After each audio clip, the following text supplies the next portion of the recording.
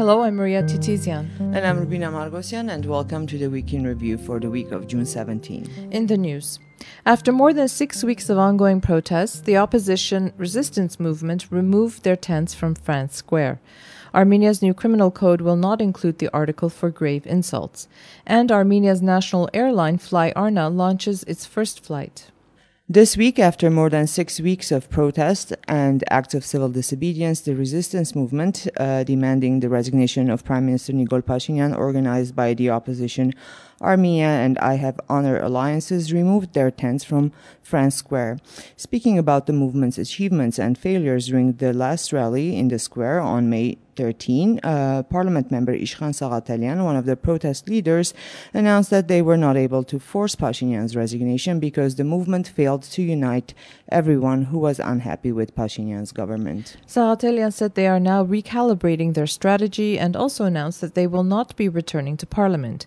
Meanwhile, the ruling Civil Contract Party is discussing stripping the opposition MPs of their mandates because of their prolonged absences in the National Assembly. And on June 16, the day after France Square was cleared, Armenian Revolution Federation member Geran Manukyan told Azadutun TV that the opposition is considering the impeachment of Nikol Pashinyan. According to Manukyan, although the opposition does not have enough votes in parliament to initiate an impeachment process, there are members from the Civil Contract faction who are unhappy and will join the opposition.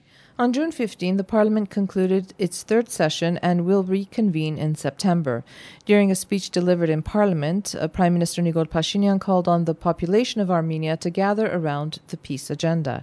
He also stated that any solution to the Nagorno-Karabakh conflict, which will provide security guarantees for the Armenian population of Artsakh, will be acceptable for Armenia. At the same time, the Prime Minister noted that Armenia will always stand by Artsakh. Pashinyan also announced that although the opposition announces that Artsakh will never be part of Azerbaijan, former presidents Robert Kocharian and Serge Sargsyan, as well as the Armenian Revolutionary Federation, sold Artsakh to Azerbaijan long ago when they agreed to the one-state proposal in 1998, when they proposed to exchange Meghri with Nagorno-Karabakh, and also by agreeing to the Madrid Principles of 2007. According to Pashinyan, the one-state proposal entitled autonomy for Nagorno-Karabakh within the territory of Azerbaijan. By agreeing to give up Meghri, a sovereign Armenian territory, in return for Nagorno-Karabakh, Robert Kocharian accepted that Azerbaijan was giving up its own territory in return.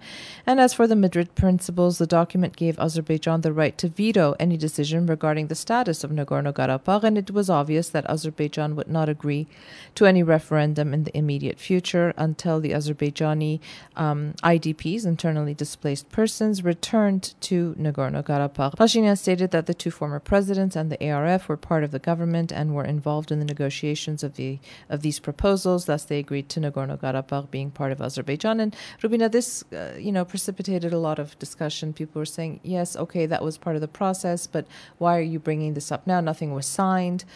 So again, it just created more unease, I think, among the population. Well, yesterday during the 9th Global Baku Forum on the threats to the global order, Azerbaijan's President Ilham Aliyev announced that Baku offered to organize a trilateral meeting in Tbilisi among the foreign ministers of Armenia, Azerbaijan, and Georgia to discuss regional cooperation prospects in the South Caucasus, but Armenia declined. According to Aliyev, European mediators also made attempts to arrange similar meetings, but Armenia has again refused. In this regard, Aliyev stated that it was not clear what Armenia wanted, and if it is a second war that Armenia wants, it would be disastrous for the country and will be the end of its statehood. Aliyev also warned Armenia against bringing up the status of Nagorno-Karabakh during negotiations, stating that if Armenia continues to call into question Azerbaijan's territorial integrity, then Baku will have no choice but to do the same against Armenia. He also reiterated his demands for the so-called Zangezur corridor, stating that it should operate in a similar regime or format as the Russian-controlled Lachin corridor linking Armenia and Artsakh. Aliyev also spoke about the OSCE Minsk Group co-chairmanship, stating that it was time for them to retire as the Nagorno-Karabakh conflict has been resolved. This is something he said over and over again in the last 2 years. Thus, the OSCE Minsk Group no longer has a mandate, according to Aliyev. Aliyev also added that every time Armenia mentions the Minsk Group in regards to Armenia-Azerbaijani normalization of relations, it causes anger within Azerbaijan. And today, Maria, the Speaker Speaker of Armenia's Foreign Ministry told Armen Press that Armenia did not refuse to hold, going back to the meeting in Georgia, to hold a trilateral meeting in Tbilisi. On the contrary, Yerevan has always been for organizing such meetings. At the same time, the spokesperson stressed that it is important to ensure that these meetings are productive. Indeed. And today, Baku again accused Armenian armed forces of opening fire in the direction of Kelpajar from using different caliber firearms, which Armenia's Ministry of Defense has denied. These kinds of accusations from Azerbaijan have become periodic since the beginning of this year. Constant, yeah. This week, a number of officials have been on overseas official visits. A delegation headed by Prime Minister Nikol Pashinyan visited Qatar, where he met his Qatari counterpart, the Emir of Qatar, the foreign minister, and representatives of the business community. Several Armenian officials, including Health Minister Anahit Avanesyan and Minister of Education Bahram Dumanyan, accompanied Pashinyan during his trip. The development and strengthening of relations between Armenia and Qatar in various fields were discussed, especially strengthening economic ties and growth of trade turnover. And while in Qatar, Pashinyan also gave an interview to Qatari news agency Al Jazeera. Speaking about the opening of regional communications, Pashinyan noted that the November 9 trilateral statement entails only one corridor, which is the Lachin corridor, refuting Azerbaijani President Ilham Aliyev's claims regarding the so-called Zangezur corridor. The same sentiments were reiterated today by Security Council Secretary Armen Grigoryan, who stated during the CSTO Security Council Secretary's meeting that there can be no road in the same sort of regime or logic as the Lachin corridor through Armenia when speaking about the opening of regional communication. Was this, again, constant narrative being pushed by Aliyev, and it's been made clear by the co-chairs of the Minsk group, the European Parliament, right, all officials. There will be no corridor. Yeah. Yes. Well, Foreign Minister Arat Mirzoyan was in Bulgaria this week, where he met his Bulgarian counterpart, the Speaker of the Bulgarian Parliament, and members of Parliament of the Bulgaria-Armenia Friendship Group of the National Assembly of Bulgaria. During various meetings, the prospects of expanding the trade turnover and investments were discussed.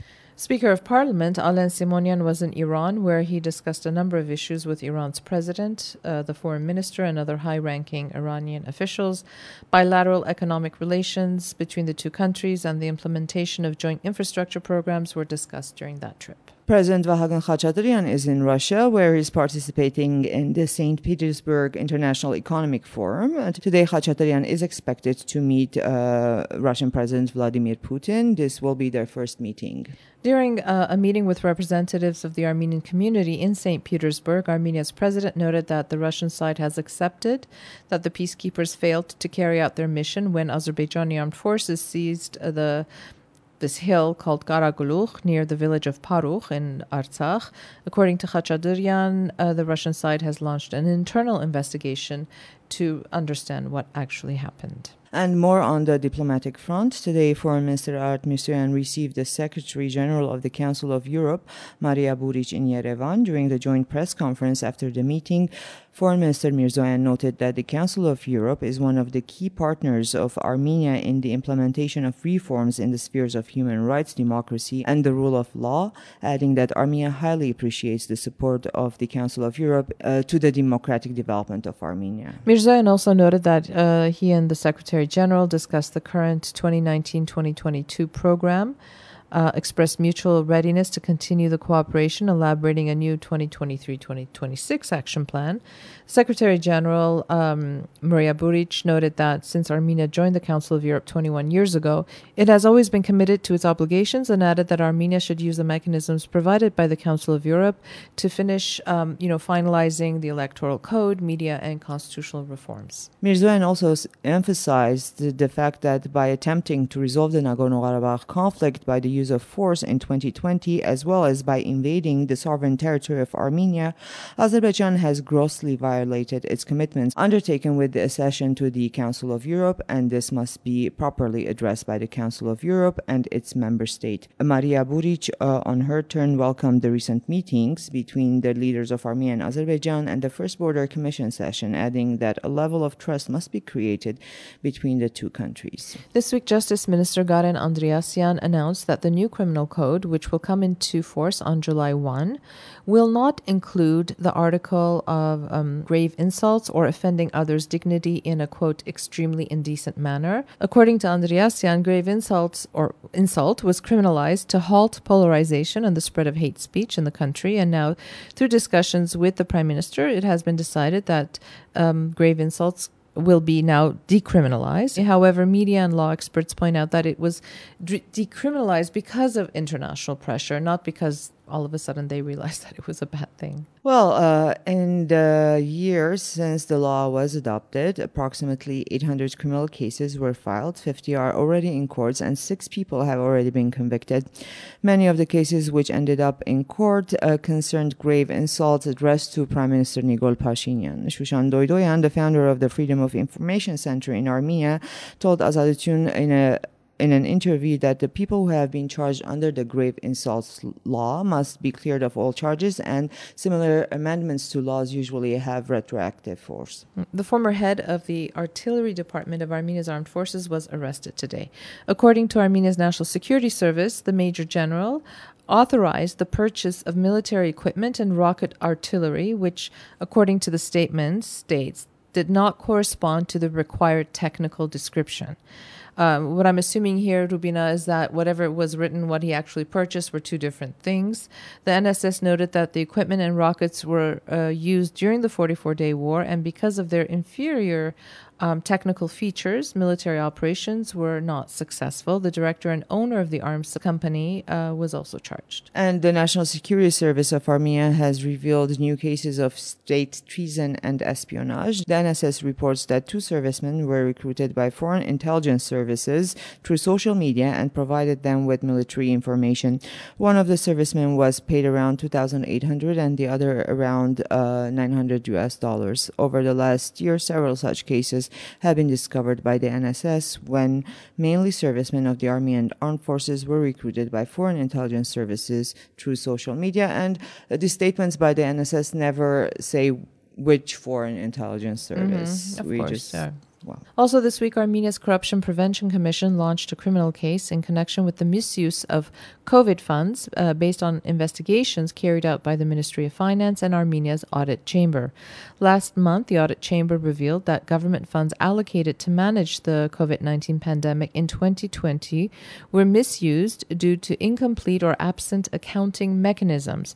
According to the study conducted by the Chamber, the Ministry of Health mismanaged the planning process to handle the COVID-19 outbreak, and its financial oversight of state funds was lacking. In 2020, the Armenian government allocated 26.5 billion Armenian drams, that's about $58.6 million to the Health Ministry for the prevention, control, and treatment of COVID. The Audit Chamber noted that the Ministry of Health provided no accounting or specifics on how those funds were spent and did not provide accurate information on who was hospitalized during 2020 and on what basis. In its report, the Audit Chamber also noted that the cost of treating COVID-19 patients significantly differed from hospital to hospital throughout the country. The Chamber also found discrepancies in the ministry's accounting of how the funds were paid out to medical staff and administrative staff at these hospitals. The agency cites the example of Yerevan's Scientific Center of Traumatology and Orthopedics, where the ministry allocated 117 million dirhams toward the payment of salaries of people that didn't exist. The Chamber concluded that due to the lack of control mechanisms and oversight in the Ministry of Health, those hospitals that were reprofiled, as we say in Armenia, to treat COVID-19 patients were paid some 152 million dirhams, more than actual salary expenses. It's always a case of oversight, isn't it, Rubina, in the country? We're good at it. Not having it. Yeah. Well, this week, Armenia's national airline, Fly Arna, was launched. The airline was created in cooperation with Emirati Air Company, Air Arabia, on June 13. After the official launch of Fly Arna, the head of Armenia's Civil Aviation Committee, Tatavik Revasian, announced her resignation, stating that as civil aviation is undergoing significant reforms in Armenia with the launch of the Armenian national airline, she has decided to embark on a different different journey as an entrepreneur. Revazian was appointed as the head of Armenia's Civil Aviation Committee in 2018. Today, Miran Khachadarian was appointed as Armenia's new head of the Civil Aviation Committee. Prior to his appointment, Khachadarian served as the deputy head of the committee and was also a pilot. And in other news, last week, the director of Yergir Media TV station, Bagrat Yesayan, was detained in connection with a criminal case launched for an attack on the Azadutun radio station offices the night when the trilateral statement of November 9 was signed between Nikol Pashinyan, Vladimir Putin, and Ilham Aliyev. Bagrat Yesayan was one of the persons who entered Azadutun's office that night. Yesayan was detained from the building of Yergir Media. It's been almost a year and a half since this incident. Right, and he's just being detained now. But it was a scary night, Maria. Do you remember watching this people just storm into a TV media station and demanding to destroy their servers? Yeah. And this is from one journalist editor to another. It was... Well, the ruling Civil Contract Party has nominated Pashinyan's assistant, Anna Vartabedyan, as its candidate for Prosecutor General.